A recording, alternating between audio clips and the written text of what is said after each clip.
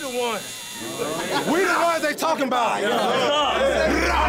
Broadway Sports Media. Choose your fighter. The Justin and Justin Titans podcast show. Some of it was bad, but hopefully you probably piece something together. Outstanding. There's an earthquake in the middle of the podcast. Unbelievable. We're begging for listeners. That's all we do. We all we got. Hey, Titans on 3. 1, 2, 3.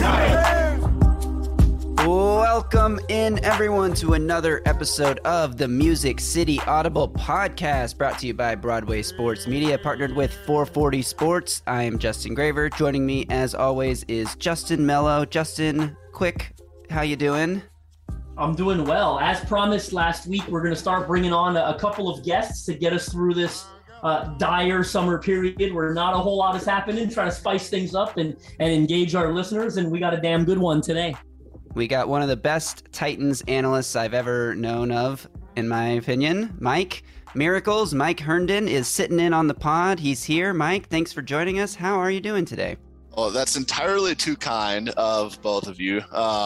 And I am very excited to join the pod. It's been a minute. I actually do have some Titans takes that have been boiling up and bubbling up in me that I've been needing to get out. So this should be a good outlet for that. But today I'm doing great because Arch Manning is a Longhorn. So hook 'em, baby. That is great news. And yes, Mike, I wanted to ask you how retirement is going. I know you're raising a little one, and but the Titans takes, they still bubble under the surface, huh? They do. It's I think it's probably been the best decision I've made, my semi-retirement. And I know people like to make fun because I still tweet a lot, but not writing, not recording is a lot to take off of your plate. And that decision has been very beneficial for me and my family, just giving me a lot more time to do what really I have to be doing for raising a little guy to be a good Titans fan when he grows up, and I'm doing a good job with that so far, I think. Nice. It's great to hear, and we are very happy to give you a platform to get some of those takes off your chest. So let's get into it today. We're going to talk about the Titans roster, the way it's constructed, and kind of how we see things shaking out as the training camp and the rest of the offseason progresses into preseason and regular season, when the Titans have to cut this thing down to 53 guys. And there's a few little oddities that this particular roster may have that the last few we haven't seen from. And the biggest one of those is probably the 3 quarterbacks. So we're going to kind of talk through positionally where we see the biggest competition, and ultimately come up with sort of a loose 53-man projection that we just, we're not going to be very super specific about it, but as we talk through it, we'll figure out who's going to make the team and who's not going to make the team. So let's start there with the quarterbacks. If you had to put a percentage on it, what would you say the percentage is the Titans keep all 3 of Tannehill, Woodside, and Malik Willis? I'd probably put it at like 95%. I think it's a really high chance that they're going to keep all 3 of them. And it's not like, I think there's a chance that Willis, does show them enough that they feel pretty comfortable with him. But I still feel like Woodside's knowledge of the system, Woodside's ability to run the offense and do all the little things correctly. I find it hard to believe that Willis is going to get up to speed that quickly.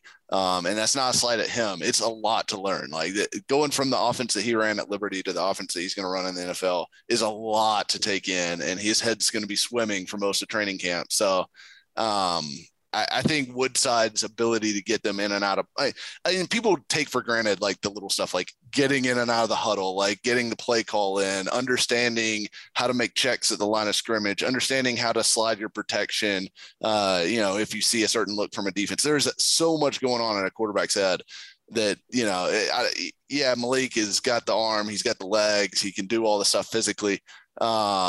But those parts take time to refine, and that's true for every rookie quarterback. So I think they're going to value that from Woodside and his ability to get them out of a game if something was to happen to Tannehill. Like, because, I mean, there's the scenario like this that I always think of, and I think this is part of the thing that is going to make them want Woodside. Tannehill's in the game, you're up 24-17 on the Colts in the fourth quarter. Tannehill sprains an ankle, has to go out of the game, or just can't finish, whatever. you don't need somebody to come in and make highlight plays. You need somebody to come in and take care of the football, get your offense run, hopefully get Henry, the ball as much as possible and run the game out. And that's something that I think they're going to trust Woodside to do. So I think for that reason, I think he's going to be valuable enough to keep on the roster at the expense of of sixth safety or whatever other position you want to throw an extra piece at. I think that value is there. Yeah. I largely agree with Mike. I kind of tried to start this conversation a few months ago. I had written an article stating how Titans have never kept three quarterbacks in the John Robinson, Mike Vrabel era. They have never done it, not one time, at least on the initial 53-man roster. I didn't go through a Week 7 roster in 2017 to see if a guy got promoted, but they've never kept three initially. And I still agree that that's going to be the case. But I won't lie, I started to wonder a little bit if there's a path where, and call this a cheat, sort of a cheat code, but is there a path where just for a number's sake, they can keep two, being Willis? You've got the practice squad rules, right? Can you get Woodside on the practice squad? Maybe elevate him I think you've got 4 games. You can elevate him to the practice squad 4 to the active roster. Can you do that the first 4 games and then maybe get him on the 53-man roster a little later when, a couple injuries start to creep up and obviously your roster is constructed a little differently than it initially was. And I don't know how much that matters, but I am starting to wonder if there's a path to maybe that being the outcome. I think if you go that way, you have to worry about Arthur Smith stealing Logan Woodside to teach Desmond Ridder the offense in Atlanta. It would be Woodside's decision, though, would it not? That's true. It would be his decision. And aren't there rumors he's now related to the family? Apparently he's dating or marrying someone within the family of ownership.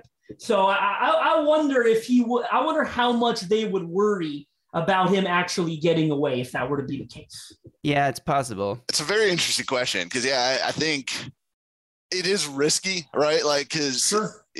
Floating him out there. You would almost need a commitment from him, not to cut you off, but you would almost need a commitment from him. And even unless there's an injury in Atlanta, he's going to be quarterback 3 there as well. Right? Maybe, but there's a faster route to being a franchise QB there than there is in Tennessee, I think, because Mariota, injury-prone guy, Desmond Ridder. I know Mike is a huge Desmond Ridder fan as a prospect. I've talked openly on this podcast how much I think he will struggle to be a successful NFL quarterback, but I know he's very smart, but can he play quarterback? So I do think Woodside would have a tough choice there to make. Mike had some thoughts there I want to hear. It is, because I feel like Arthur Smith is definitely the clear threat. Yeah. Oh, yeah. But, I think there are – and it also depends kind of what does Woodside look like in preseason?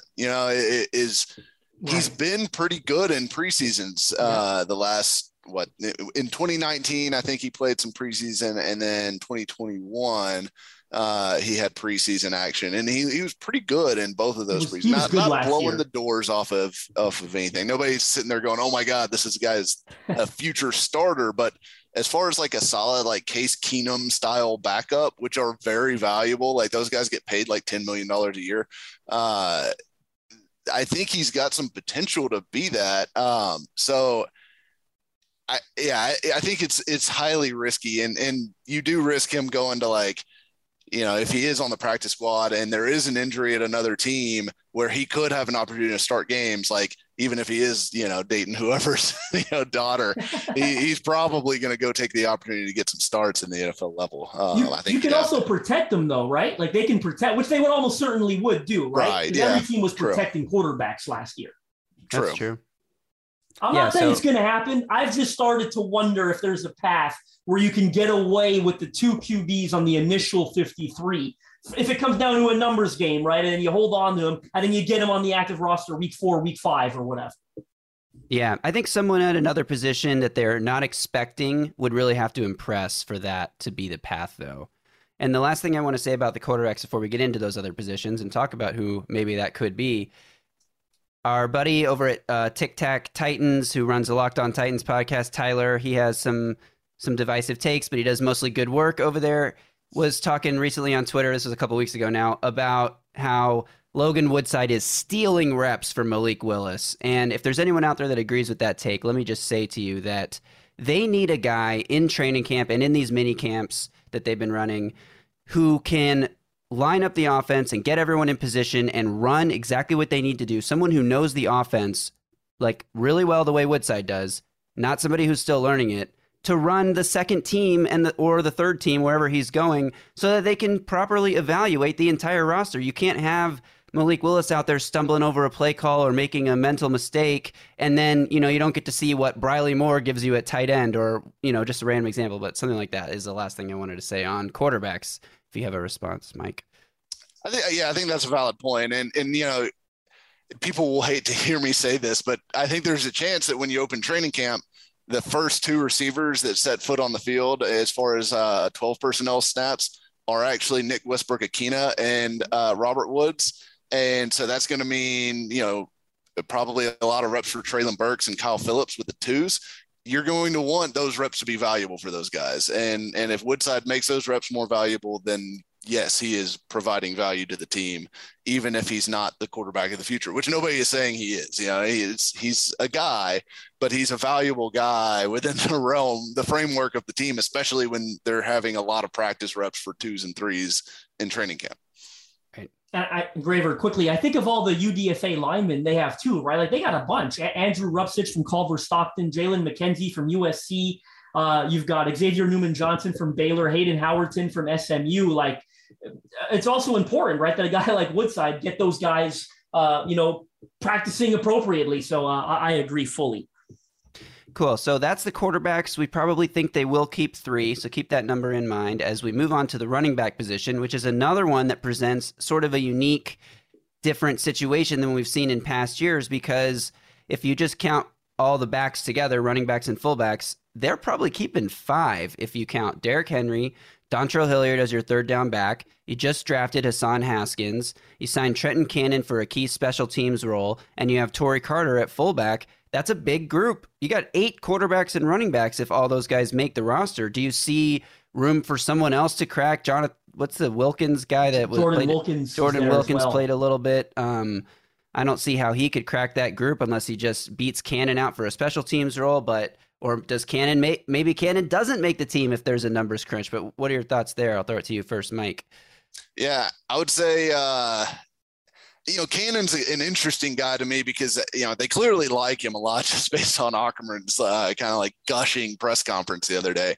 But, he's not – is he too much like Hilliard or does Hilliard Cannon become a battle, in camp? But I still think Hilliard's a pretty good running back. So I don't know, 5 seems like a lot. And I definitely think from a Jordan Wilkins standpoint, Wilkins is in a tough spot because I think Haskins is almost an identical duplicate of Jordan Wilkins' skill set. So I think it's hard for me to see them keeping both of them. And obviously, unless Haskins is just a disaster, they're going to opt for the rookie that they just drafted in the 4th round. So Cannon, I think, is battling a lot of other positions probably, and or Hilliard is kind of how I see it breaking down. Can he pass Hilliard as a guy who could take some 3rd round back reps, be a little bit of a change of pace back, or can he beat out guys like Racey McMath or, your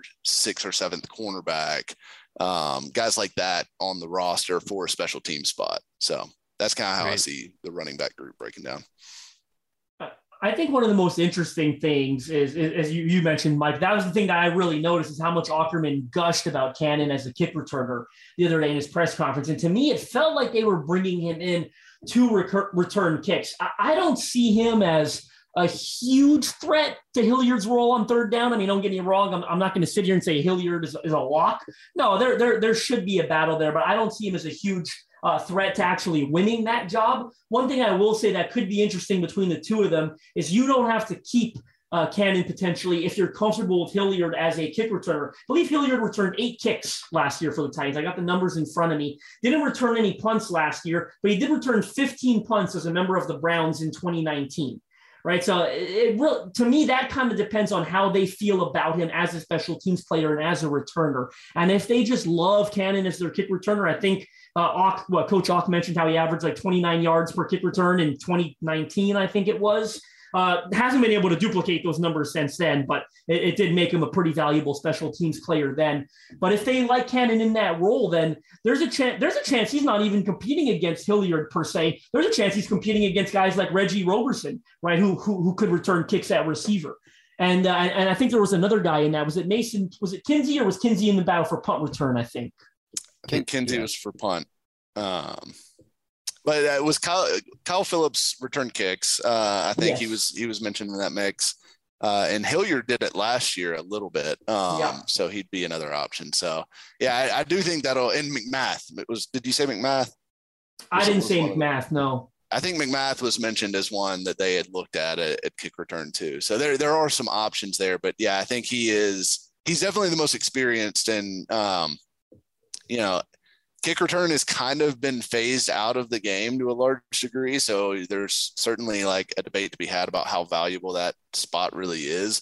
But I will say that if you have a particularly weak kick return, teams will target that and make you return kicks and try to pin you inside your 20, which is a huge disadvantage when most other teams are starting their drives at the 25. So that is you cannot be super weak at it, but I don't know that if you're great at it, it becomes a huge advantage, because people they'll just touch back you to death. I mean, they won't let you beat them.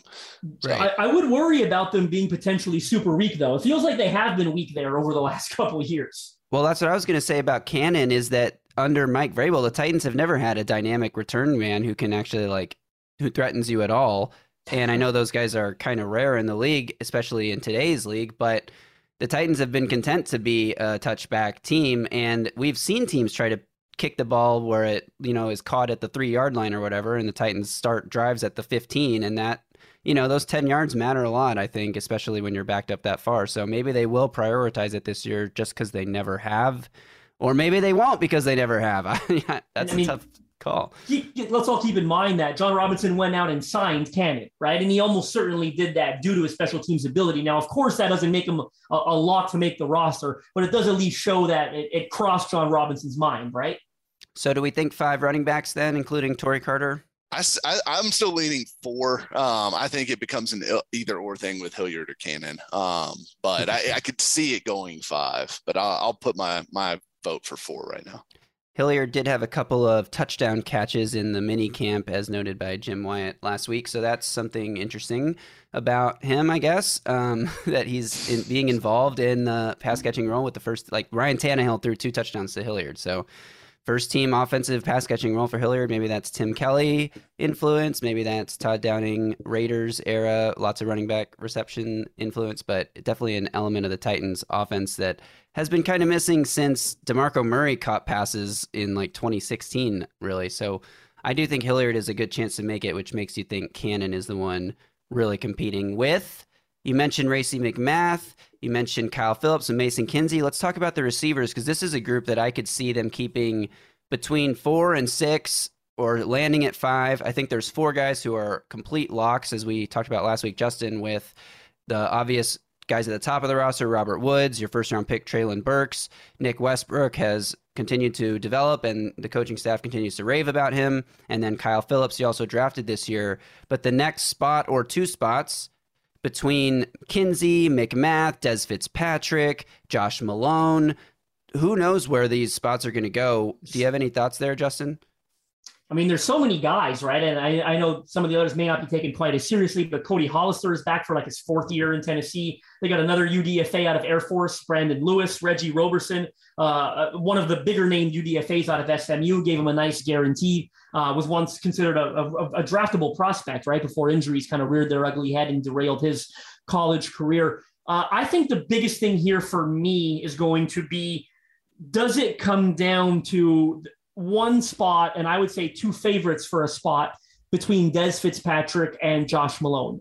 Those are the 2 that I'm most intrigued to watch throughout training camp. They've written a couple articles, the Titans have, this offseason on Des Fitzpatrick taking a step forward. I don't know if that's, team propaganda, so to speak, or if they're actually satisfied with what he's shown this offseason, taking that step forward. I made a prediction a couple of weeks ago that Josh Malone was going to be a guy to watch. I felt like a psychic, because the next day at practice, they were tweeting about how Josh Malone made like 3 or 4 touchdown catches, and he was the talk of Titans Twitter. I'm really intrigued to see the battle, if there is a battle between those two the most. And is it a fair battle? Like, is it a 50-50 thing? If Josh Malone outproduces Dez Fitzpatrick, does he automatically get that spot? Or is he at a disadvantage because they're really rooting for a Dez Fitzpatrick where he would have to blow him out of the water? And the battles don't stop there, right? Sometimes I feel like we're talking about Racey McMath like he's a lock to make this roster. He's not a lock to make this roster. If they feel they've got enough gunners on special teams elsewhere, right, the Trenton Cannons and the Jordan Wilkins surprises, you got a couple DBs, linebackers, they may not need Racey McMath on special teams, right? Say he doesn't show enough growth as a receiver in year 2, you could probably get away with releasing him. And then you look into, again, do both Fitzpatrick and Malone make it? Is there a spot for a Kinsey, a Roberson? Like, this thing can go so many different ways. It's really intriguing. It is to me like one of the most interesting groups to watch, and it is almost every year, I feel like. But one thing that the Titans, if you look back over the Vrabel era, they have kept at least 6 wide receivers every single year. So I think they are going to keep probably 6, maybe more. They did keep 7 last year. So I think there's potential for, I think Woods, Burks, Westbrook, Akina, Phillips are locks. I think those are stone cold locks. Those are going to be on the roster. And then the questions become, Fitzpatrick versus Malone, which is an interesting battle. McMath thrown in there. And then can Kinsey or like one of these UDFA guys force their hand to keep another? Because, what you're really looking for, I guess, out of wide receiver 5 and 6 is do you have, a skill, or do you have backups for all of the positions in front of them? And I think this is where a guy like Nick Westbrook-Ikhine actually has a lot of value on the roster, because as we've heard them say many, many times, he can back up every single position across, X, Y, slot, whatever you want him to play. He knows the position. He can play it. They can stick him in there. They trust him.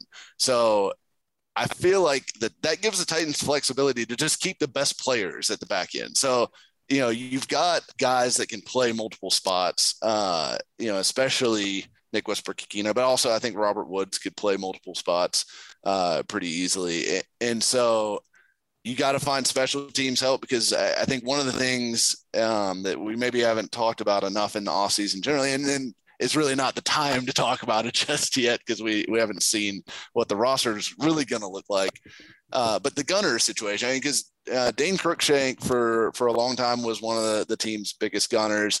I know Chris Jackson has done it some, and he's back, but they lost Cruikshank. They lost, they could potentially choose not to keep Racey McMath. So if you don't keep McMath, is Cannon then almost has to be a gunner, I feel like. And then you've got Chris Jackson, you've got, maybe guys like Theo Jackson, some of the younger corners that you could stick over there. But that's an important role, on those special teams units. So, and frankly, McMath didn't really blow me away in that role last year. I was expecting him to be a little bit more impressive, given all the hype coming out of LSU about how great he was on special teams and all that. He didn't really do a whole lot his first year. Now, rookie on special teams is a rookie like anything else. Like, it's going to take some time when you get in the league, but he needs to show a little bit more to make the roster, both as a receiver and as a special teams player, in my opinion, because I feel like he's got a lot of competition there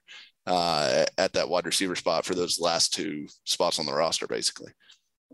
One thing I'll quickly add that's interesting is, to my knowledge, Fitzpatrick and Malone don't really play special teams, right? So that could be something that could hurt them potentially and might help a McMath. And I think our point has been made, but I just want to reiterate to our listeners, it goes back to the overarching theme of this podcast is roster construction. Mike mentioned how they've kept 6 or more every year. Well, now if you're keeping 3 quarterbacks or you're keeping 5 running backs, does that spot potentially get sacrificed, right? So there really is a lot to follow along with here throughout training camp. Yeah, totally. And I think that the point about having a guy who can play multiple spots makes someone like Mason Kinsey a little bit redundant if, they really are impressed with Kyle Phillips as much as the fan base loves Mason Kinsey. And we might have him on the pod soon. I don't know if I should say that in case it falls through, but whatever, there it is. And then with the Josh Malone versus Des Fitzpatrick battle, you wonder if Des has special favor because they drafted him and they want him to work out. But if you look at John Robinson's history, history, have it last year. Yeah. John Robinson doesn't care how he adds guys to the roster. He doesn't have an ego about making his draft picks work. We saw it. We've seen him cut guys really quickly into their Titans careers. We saw like Des Fitzpatrick. Cole McDonald got cut 2 days into training camp. Isaiah Wilson was traded after 1 year. DeAndre Beasley. Walker made it 1 year. Vic Beasley, Jonathan Joseph midseason. See ya. So I think he'll listen to Vrabel and Rob Moore, and they'll come to a decision on which guy helps the team the most. They're not going to look at because they drafted him and traded up in the 4th round to get him that they have to keep him to make him work out. I don't think they care about that at all. And the funny thing on Malone versus Fitzpatrick kind of turning into a battle is Malone is kind of the Bengals version of Des Fitzpatrick, right? He was drafted in the 4th round in 2017, did almost nothing for the Bengals his first year, and then was out of town after 2 years, and then played for the Jets, played sparingly for the Jets, was on the Jets roster the last, in 19 and 20. And I think he was on a practice squad somewhere last year. I'm not sure. Steelers maybe. Yeah, he's kind of a 4th round pick that turned into nothing. Honestly, similar skill set, 6'3", 200 plus pounds, good size, but, not a whole lot of wiggle. It'll be really interesting to watch those guys. Can Josh Malone or can, Des Fitzpatrick 1.0 beat out Des Fitzpatrick 2.0. So we'll see what happens there. And Vrabel called him out by name, said this is a guy who's been taking advantage of opportunities. So, they love guys who take advantage like that, and we've seen them have reclamation-type projects. He also mentioned past examples of reclamation projects, guys that didn't work out that they were able to pick up, like Zach Cunningham, Buster Skrine. So it'll be interesting to see how that position plays out. One of the more intriguing battles is the back end of the wide receiver. Another intriguing battle is back end of the offensive line. It's a position group. Sometimes you keep 8, sometimes you keep 9. The Titans don't really have 9 guys that have proven they belong in the NFL right now, which makes it even harder to project. They still have some cap space, about $13 million in cap space they could use to sign like an Eric Flowers or somebody out there on the market, but that has not happened yet. We've been speculating on this podcast that it could happen for weeks now. Obviously, there's no rush with a month until training camp starts, but the offensive line could have a domino effect on how many receivers they can keep, how many running backs they can keep, if they can do the 3 quarterback thing we've been talking about. So, Mike, to you first, we know who the top 6 or 7 O linemen are, but how do you think the back end of that group can shake out? Yeah, it's interesting. I definitely think there's 7 that are pretty safe. Obviously, Lawan, Brewer, Ben Jones, Nate Davis, Dylan Radins, Jamarco Jones, and NPF. Those guys are going to make the roster. The questions become, who else do you have? Because you got to keep 8 at least. You're probably going to. I think you almost. Well, I'll say at the risk of triggering a lot of Titans fans, this is where Radins and Jamarco Jones having some positional flexibility does come in a little bit handy. You might be able to get by with keeping 8 because if you had to slide somebody around, at least they've had some snaps there. They kind of understand the system as a guard or as a tackle. That you could maybe move those guys around a little bit if you needed to due to injury. But yeah, I don't know.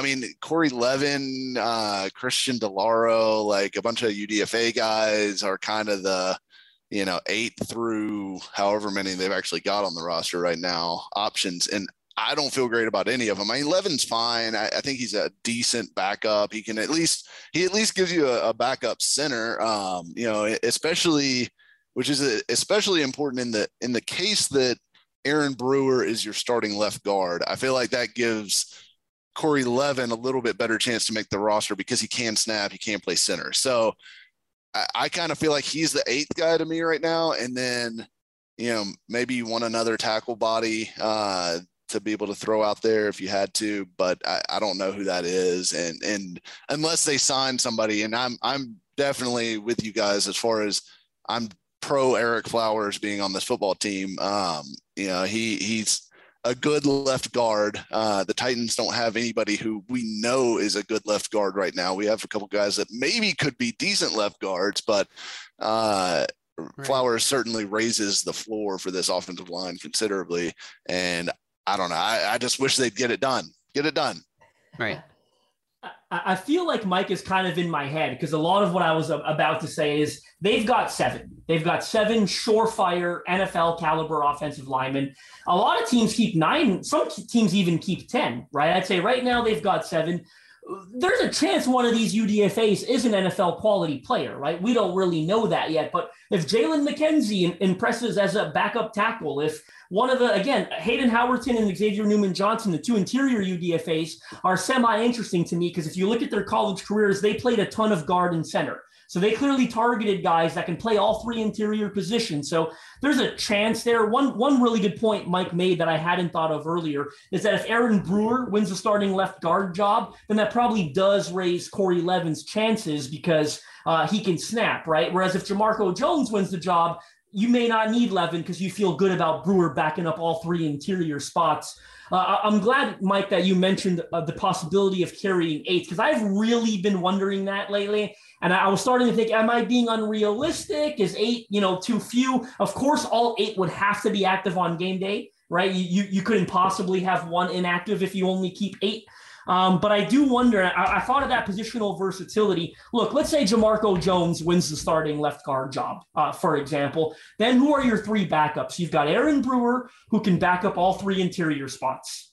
And then say you've got a Nicholas Petit-Frere, who you would hope you like him enough where maybe he could back up left tackle and right tackle. Now, that's asking a lot of him as well. Possibly, right? Just like what we said about Traylon Burks earlier and Malik Willis, that is possibly asking a lot of NPF, but he has played left tackle and right tackle in college. So the situation for him is a little different compared to Radens, right? He played at Ohio State. Radens played at North Dakota State. Radens didn't really have a final season of college ball due to COVID, whereas NPF started a ton of games at a powerhouse program. So there's a good chance he's more ahead of the curve than Radens was in year 1, right? So there's a chance maybe he backs up left tackle and right tackle, and then you only need to keep an 8th, right? And say there's for whatever reason, the low chances that another tackle gets hurt in the game, then you can kick out, as you said, Jamarco Jones, who's played a bunch of left tackle and right tackle, right? So he could almost serve as your other backup tackle, so to speak. And then you put Aaron Brewer in at guard. God forbid you get 2 injuries to a tackle in 1 game. But there are a lot of moving parts here. I would like to think, as the way the roster is constructed right now, that you only keep 8. Because if you keep a 9th, I think there's a good chance you probably cut a better football player just to keep a 9th offensive lineman. Yeah, I would agree with that. A big question I have is who's that guy that comes onto the field to play in jumbo, like big tight end? Is it Brewer who plays as like the 6th guy outside of a tackle, or do you put NPF in that role early on, ask him to learn like special packages, sub packages? But is that only what? I think Brewer did it a bit last year, didn't he? Not to cut you off, but I remember he had a target in they ran a trick play to him, so he must have been on the field at one point in time. Yeah, I think Brewer could do it if he's not the starter. Like if he's the starter, then I think it becomes either Jones or NPF, one of the 2. Yeah. Well, we'll see how the back of that group shakes out, if any UDFAs impress in training camp. The last position on offense we haven't talked about is tight end, which feels the most cut and dry, definitely of any position group on offense, maybe of any position group on the team. You have your 3 tight ends that you think are locks to make the roster with a free agent addition, Austin Hooper, returning player Jeff Swaim, and the draft pick Chig Okonkwo. Is there any chance one of these other guys makes the roster? I just don't see how they would, but Mike, I'll ask you first. Yeah, I think, and there's guys, and I guess part of the thing is Tommy Hudson's injury. They had a card out according to practice reports, so that's generally not a great sign. Now, I guess they haven't put him on IR yet, which maybe gives him a chance that he could make it back into training camp. But Hudson would probably be the next guy that I would say would have a shot, because he's actually been on the active roster before. He's played in some games, and he was actually pretty okay when he was out there before getting hurt. So Hudson, I think, could have a chance. Briley Moore was a guy that they liked, I think, coming out of Kansas State. And I could see some potential with him, but it's really hard for me to see either of those guys making the actual roster. I think they're probably ticketed for the practice squad, and then could be called up as needed. Right. I can see both of those guys making the practice squad, right? A situation where maybe you keep two tight ends there in Tommy Hudson and Briley Moore. And then if it, again, back to roster construction, right? Maybe you get away with keeping a fourth tight end if you really like one of them, if you feel good about keeping just the 4 running backs or the 2 quarterbacks, 8 offensive linemen, 5 receivers, yada, yada. So many different variables play a role there. But I do ultimately agree that it's pretty cut and dry that the 3 they're all locks, right? Swaim. And if you don't think Jeff Swaim's a lock, ladies and gentlemen, they gave him $3.5 million guaranteed, right, on 1 year. So Jeff Swaim's a lock, right? He's on the 2022 roster. So Okonkwo, of course, the reports have been so excellent coming out of practice. So those 3 guys are going to make the roster, and I ultimately agree they probably only keep 3 this year. Right. All right. Let's flip over to defense and talk about I'm going to start with the cornerback group, because I think this is another one that's fairly cut and dry, maybe a little bit of competition at the back end, but you obviously have your starting 3 guys in what we expect to be Caleb Farley, Christian Fulton, Elijah Molden, just drafted Roger McCreary, Buster Skrine coming back, and Chris Jackson. Is there anyone else that you think could make the cornerback room? I guess I'm counting Theo Jackson as a safety in this conversation, so note that. And then 6 cornerbacks. Yeah, that's kind of where I have it right now. I think it's those 6. I mean, Greg Maben could make the roster. I mean, he did perform well for them in spot duty last year. That's probably the only other guy I think that really, well, I'll say this. I mean, Trey Swilling is an interesting UDFA too, but it's going to be hard. That's a really good group of 6 cornerbacks when your worst of that group is probably either Buster Skrine, who was really good for them last year, or Chris Jackson, who was also really pretty good for them last year. So I think that's a really solid group. It's going to be a tough group to crack for, guys like Swilling or Maben. But that's a really good place to have good numbers, and the Titans are fortunate to have a really solid group at corner. Yeah, this group is almost as cut and dry as the tight ends are. If you want to mirror one to the other, I agree that those 6 are almost all a lock, right? I would almost, is it crazy to call 6 cornerbacks a lock? Because I feel like all 6 of them are very, very likely to make the roster. And again, could you keep a 7th? Potentially. And I like both Greg Maben and Trey Swilling as well. Anyone else here, I think, is really up against the ringer. I think they got another UDFA out of Rutgers, I believe, named Trey Avery. I think is a corner that they have in camp as well. But I think this group is, as you said, cut. I'm curious to see how the roles play out, right? I think Caleb Farley's your starting outside corner, Elijah Molden at the nickel. How do you get Roger McCreary on the field? We've all sort of had our own intriguing theories and come up with creative ways they could do that, potentially moving Molden around to even the role that Cruikshank played at times last year and getting McCreary on the field there. So there are a lot of moving pieces here, but ultimately, I think the most important thing to keep in mind here is these are 6 really good cornerbacks they have here. Right. And I think the safety group is fairly cut and dry as well. You obviously have Byard and Hooker as your starters. You just drafted Theo Jackson, and you signed A.J. Moore mainly to play special teams. You let Dane Cruikshank go, so he's not an option anymore. And besides those 4, I think that's probably the group. And Mike, you made an interesting point in our group chat the other day about how having position versatility, Chris Jackson can play a little safety, Elijah Molden can play a little safety, Theo Jackson can play a little cornerback, that you could probably keep 10 total secondary guys and be perfectly fine.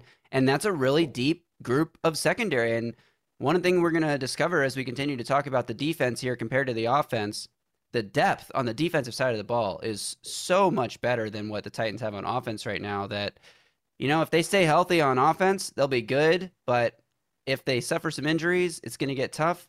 I can't really say that about the defense. I think they could survive a handful of injuries, not that you want them to, but if they had to on defense. So is there a chance that a fifth safety cracks that group, Mike? I think it would be hard to keep a fifth safety if you're keeping 6 corners, unless the fifth safety was just like a special teams dynamo of some sort that you were trying to force onto the roster somewhere. But yeah, I think the point you made about the versatility of some of these guys, and I think what is going to be really interesting is because Amani Hooker really even still has some versatility. I mean, he played slot corner in college and was, I think, PFF's highest graded slot corner in like the history of grading slot corners at the time when he came out, I believe. Wow. And he's shown some ability to come down and roll down and play man-to-man coverage against tight ends and things like that. So what's going to be really interesting is going to be the roles that these guys get slotted into, because I think that's going to be like the most fascinating thing to watch, because there's going to be roles for probably 6-7 defensive backs on this roster as far as like regular defensive snaps, I think, because you're going to have the 3 corners in your nickel package and your 2 safeties, but I think they're going to run a lot of dime, and they're probably going to have some guys that are almost matchup dependent, whether it be like McCreary versus Molden in the slot, or maybe you have some situations where Chris Jackson, and you need to get a little bit more length on the field in the slot, and you want Chris Jackson in there. And again, Chris Jackson, this guy played inside, he's played outside, he can play safety. Like, they've got these guys that are depth pieces that have a lot of experience and a lot of versatility, and those guys become very, very valuable on the roster. And I feel like it's like this whole genre of player often gets hated on by Titans Twitter at times, because like Chris Jackson, Nick Westbrook-Ikhine, like I get like these guys are not superstars. They're probably never going to be superstars, but they're really solid players that can do a lot for your team and a lot on special teams, position versatility, like all that stuff. And it makes a difference. It really does. And like coaches look for that, because they can only keep 48 guys total active on game days if you keep 8 offensive linemen, and there's just not that many bodies out there to play and fill these roles. So they've got to have guys that they can plug in if somebody goes down. And Jackson, I think, is a guy that, yeah, I wouldn't be surprised to see Chris Jackson playing a good bit this year and finding a way to get on the field. So it's an interesting group. And I will say that if I had to pick one of those top 6 corners to drop, it might be Screen, just because of his age. And if a guy like Swilling really does come in and push, you might say, I could keep a 23-year-old rookie or a 33-year-old veteran. Maybe I'll just want to throw my lot in with the rookie here and let him kind of grow up and learn on the job. So right. Yeah, totally possible.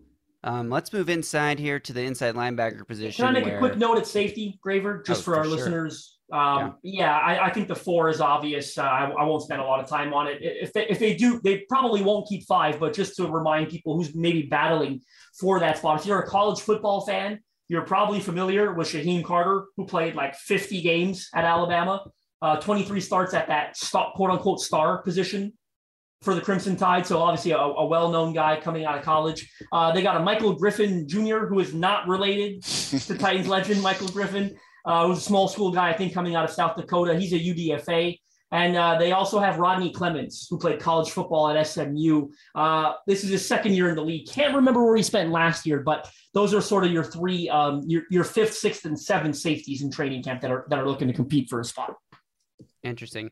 Yeah, so we will move now to inside linebacker, where you have your obvious starters, David Long Jr. and Zach Cunningham, which felt like David Long Jr. took so much longer to get on the field as a starter than every single person thought he should, and I feel like we were all right, and I don't know what took so long, but Rashaan Evans, Jayon Brown... Jim Haslett, that's what took so long. have departed in the offseason, along with Jim Haslam, all gone. Monty Rice drafted last year, Chance Campbell drafted this year, and then you have Dylan Cole, who is a special teams ace. They probably only keep 5, right? Is there a 6th or 7th guy that could compete with, I guess, with Cole, or maybe with Campbell was a day 3 pick, so his spot's not guaranteed, although you'd expect him to make the roster being a rookie this year. But thoughts there? My initial take is that it's pretty cut and dry here, that it's the 5. It's Cunningham along with Rice, Cole, and Campbell kind of backing those guys up. And I think that's a really good group. Again, and we keep saying that about the defense, right? That this is a really good group. They have a lot of really good groups on this side of the ball, and I think this is one of them. They got plenty of experience. They've got different skill sets, and they've got some young guys that are kind of coming into their own. So I'm perfectly comfortable with those 5, and I think that's almost a lock to say that those will be the 5 on the 53. Yeah, I largely agree. The one guy that I laugh, I bet more than half the pod have no idea who I'm talking about. No one ever remembers Joe Jones, who I guess, kind of played here last year. Joe Jones has been in the league since 2017. Like he's hung around, right? It's not a brand new player. And they brought it back again this year. Like he's in training camp. This year, they signed him to a reserve future contract in January. That's another guy that can potentially play some special teams. So I do ultimately agree with Mike that those 2 final spots probably go to Chance Campbell and Dylan Cole. I expect Campbell, I don't know a ton about him yet, but I expect he can play special teams, and that's probably where he carves out a role for himself. There's also a tackle machine, right? UDFA out of Minnesota, Jack Gibbons. In this room, who recorded a ridiculous amount of tackles. That can get interesting for me, right? Do they see Jack Gibbons maybe as a younger version of Dylan Cole, right? Can he play special teams? And kind of going back to what Mike said about the Buster Screen versus Trey Swilling thing, right? If you got a chance to keep a linebacker that's 4 years younger and you're confident in the special teams ability. But then again, I also think, Cole has been such a good special teams player that it's probably going to be tough to dethrone him from that role. But curious to see if Joe Jones and Jack Gibbons can make this a battle in training camp alongside the likes of Dylan Cole and Chance Campbell. And that totally could just come down to special teams, who impresses more on special teams or who has a better preseason with this third team defense. Or injury, right? Or there's probably 2 spots for those 4 linebackers right there. And what about Will Compton? Bring him back, baby. Bring him back. Year 10. Yeah. I think Will's content to be podcasting these days. Feels like it. Let's talk about the other linebacker group, the outside linebackers, or the edge position group here, which, as we go through the defense, again, a lot of these are pretty cut and dry. I don't think there's much competition here either. Harold Landry, Bud Dupree are your starters outside. Ola Adeni is another special teams ace who also gives you more juice than I expected coming off the edge. And Rashad Weaver, last year's 4th-round pick, coming back from a significant leg injury, hoping to take a step forward. They have some UDFA guys here and some competition, but I think these are your 4 outside linebackers, are they not, Justin? Yeah, I think it's pretty obvious that they're going to roll with this 4, and I'm sure Mike was going to make the point. I'm going to steal it from him right now, that Denico Autry's flexibility, right, to kick outside, as he did on so many occasions last year, kind of removes the necessity to keep a 5th outside linebacker, right, or a 5th edge rusher. So I think this is relatively cut and dry. I will say I am interested in the UDFA out of Houston, David Anini, who kind of gives them some juice there, and I believe got a pretty big signing bonus as a UDFA to come to Tennessee. That could sometimes be a telltale sign that they like a guy, right? Didn't they give Derek Roberson a pretty big signing bonus once upon a time? I think Sharif Finch got a pretty big one once upon a time, and both those guys made the roster initially. So there is some intrigue with Anini there, but I think he's going to have a really tough time ultimately. Yeah, I'd agree there. I think it's those 4, and like you said, that Autry and to some extent, we'll talk about him in just a minute a little bit more. DeMarcus Walker's positional versatility lends them a couple extra bodies that can play outside. Because really, the Titans snaps is like a true, and people still we still talk about the roster this way, but and this is still I think how most people view the team is like as a traditional 3-4. Like this team is such a hybrid defense, and most NFL defenses are at this point, but they play so much just 4 down, traditional, fronts that it's all about again, it's about roles. It's not about your position so much as it's about your played a ton of like 4 down defensive end for them last year with, Landry or Dupree lining up across from him on the other side. And then, either Tart or Jones and Simmons on the inside. So like those kind of roles make it to where you don't necessarily have to keep 5 or 6 outside linebackers at this point. Like you're going to have, an ability to get a guy on a field in that position that you can make work with one of your fronts if you just had an injury, avalanche in a game. So, Right. it's you almost kind of have to look at the outside linebacker group and the defensive line group as like they kind of blend together at the edges, just like safety and cornerback kind of do. Right.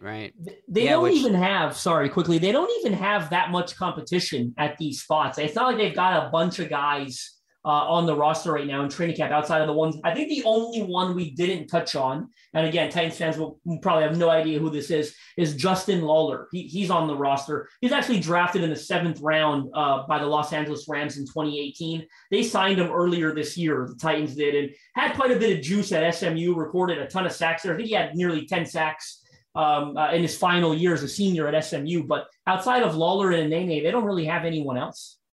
Yeah. We should get him on the pod so we can do Justin.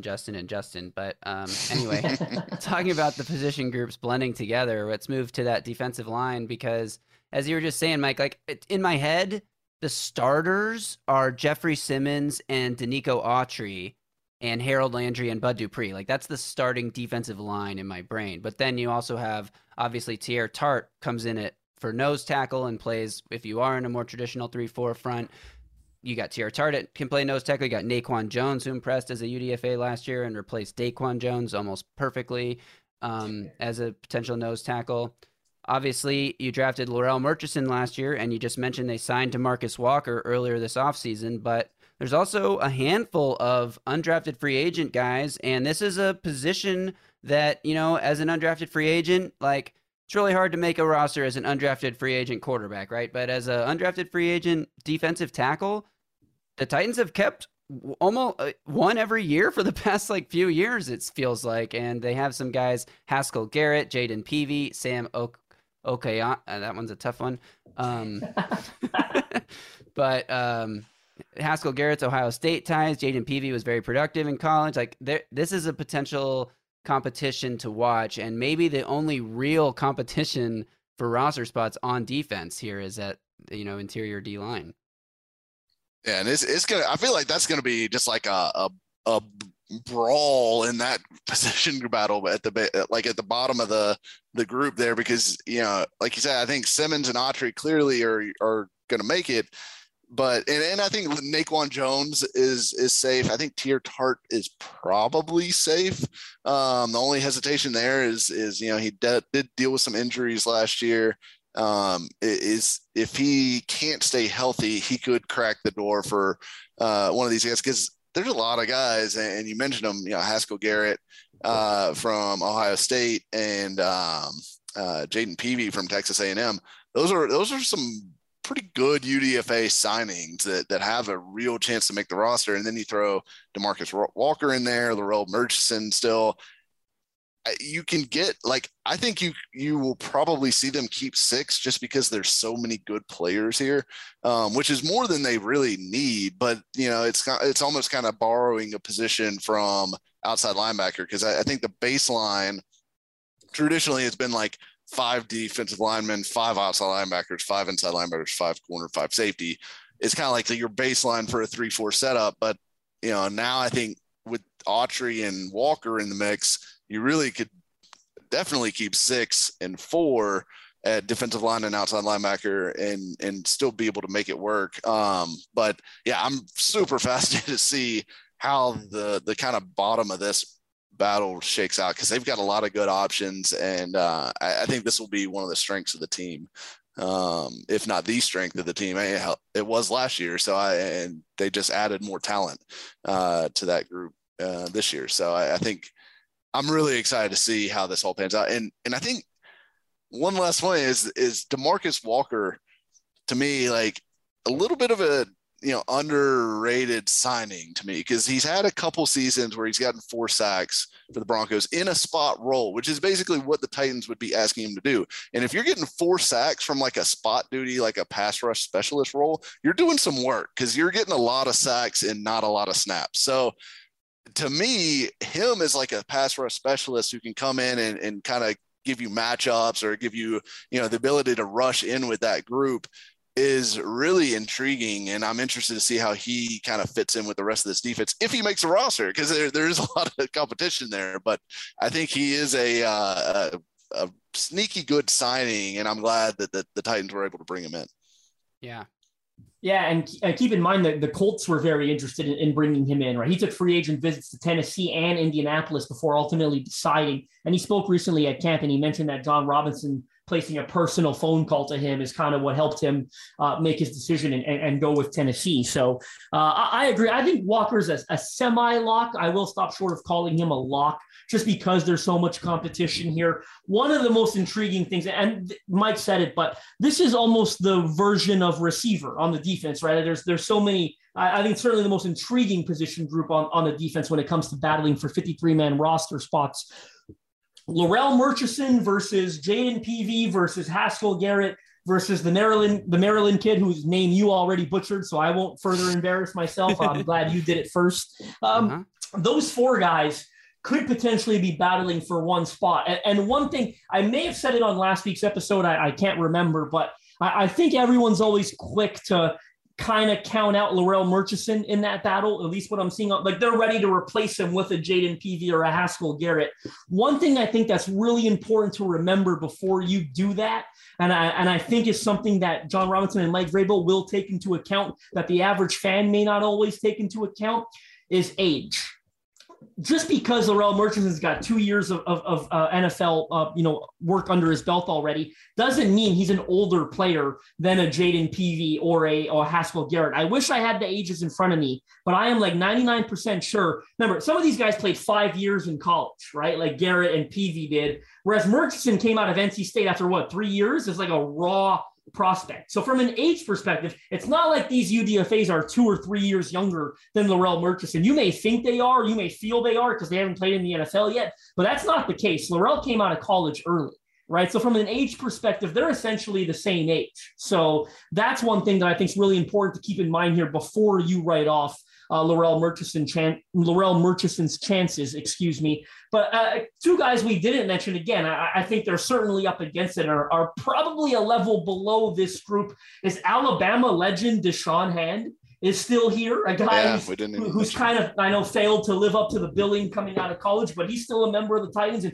he's going to have a chance to compete. And I guess I feel like I'm the one that's always championing for these back end roster guys, but I kind of try to look at it that everyone has a chance, right? Everyone's got a chance to prove themselves in training camp. That's the way the Titans approach it.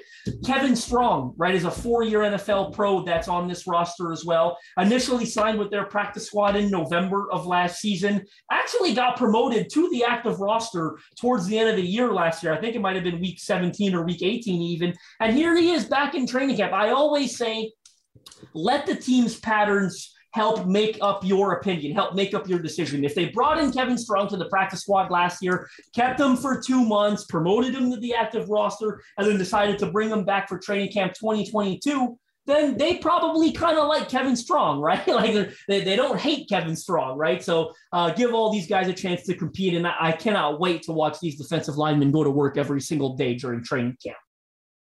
Yeah, it'll be interesting to see if there are any surprises in that group, because you mentioned guys that definitely could stand out that we aren't thinking of right now. And a spot we probably won't get any surprises, although it's not impossible, is the specialist group rounding that out. 1 kicker, 1 punter, 1 long snapper. We know that number won't change. You expect Randy Bullock, Brett Kern, and Morgan Cox, the incumbents, to continue to be in those roles, but they did bring in an undrafted free agent kicker who got hurt in the mini camp, so we'll see if he's ready for training camp. We don't have any information on his injury. And the punter they brought in, Ryan Stonehouse, had a great college career. Brett Kern's getting a little bit up there in age. His contract that was renegotiated this year to bring his number down, but still high for a punter. Do you think there's a chance we see a turnover at kicker or punter this year, Mike? I think there's an outside chance because I do feel like Shudak got a little bit of buzz out of OTAs and offseason work, and I feel like most people that were there and saw him kick felt like he kicked the ball pretty well. So, you never know with kickers. All it takes is it feels like confidence to slide one way or another, and all of a sudden it just goes. But I think there is a potential opening for Shudak. I think Bullock is definitely the favorite, and I'd say Shudak's chances are probably 10% or less. But I think the door is definitely cracked, and Stonehouse, the punter, is really interesting to me too because you almost wonder if they're not going to try to get somebody stashed away this year, preferably, that they can work with kind of behind the scenes and keep on the practice squad and have, look, Kern's definitely getting up there. I think he's 38, I believe, somewhere around there. He's one of the older players. 36, yeah. Yeah, so, and he's punted for a long time in the NFL at this point. They're going to want somebody around that will take some punts off of his leg, like in practice and stuff like that, I think, even during the regular season. So I think they'll probably try to keep Stonehouse or, depending on how things go, obviously maybe another punter around on the practice squad. But, the Titans surely would love to have a young punter waiting in the wings kind of by next offseason, because Kern's contract has been pretty expensive for a punter. I think he's making $3 or $4 million a year in that range now, which is a lot compared to, if you look at a UDFA punter salary would be somewhere around $800,000. That's some money that you could apply at other positions if you wanted to. So eventually he will be replaced. I don't think it's going to happen this year though. I think Mike brings up a great point that Stonehouse may be a guy you stash on the practice squad. And as you said, that allows you to work with him the entire year, right? And kind of get him and really gives you a really long evaluation period, right? To see how much comfort you have with him potentially being your punter of the future. Shudak is the one, of course, flipping to the kicker situation, is the one that really intrigued me because I got a chance to interview him. That's up on BroadwaySportsMedia.com. It has been up for about 2 months now, if you haven't had a chance to read it. By all accounts, it sounded like they showed a ton of interest in him throughout the pre-draft process. He talked about them going to his pro day, hosting multiple meetings with him, telling him he was going to get a fair chance to compete for a roster spot. Now, I would expect position coaches to say that, but at some point he has to trust his own intuition. And of all the teams he met with, and I believe the New Orleans Saints were really strong players to land him as well. He felt really good about the opportunity in Tennessee.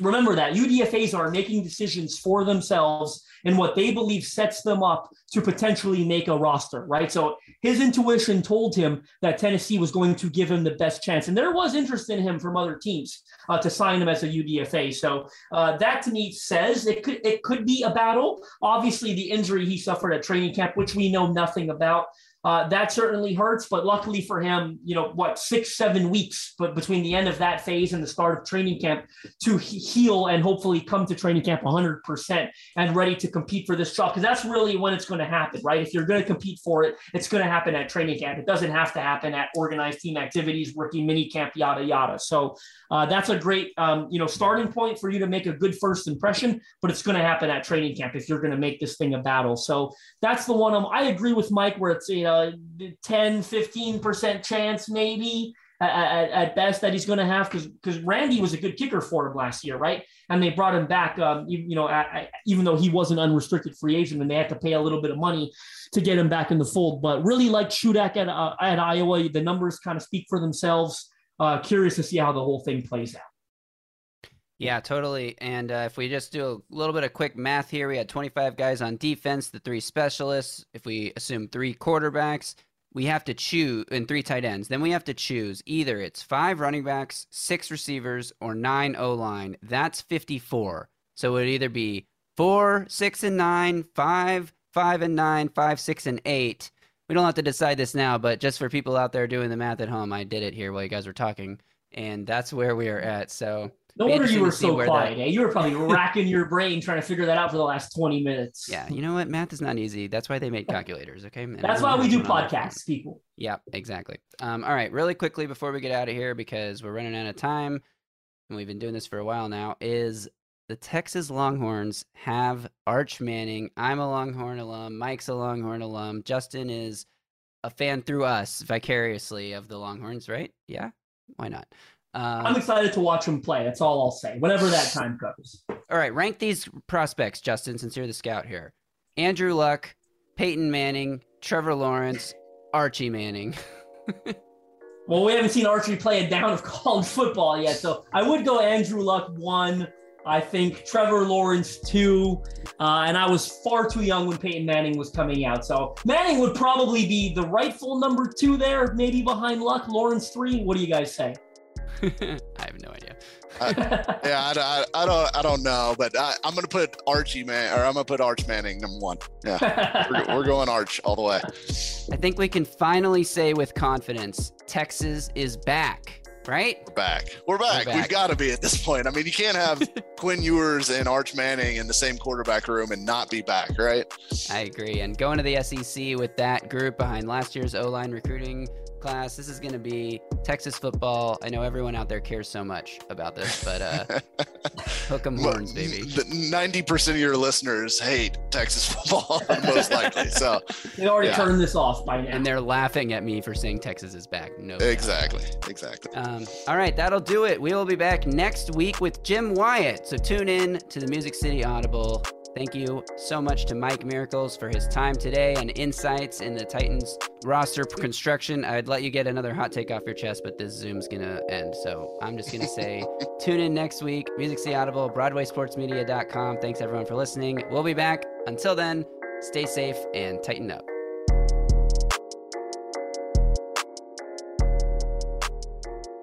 A Broadway Sports Media production.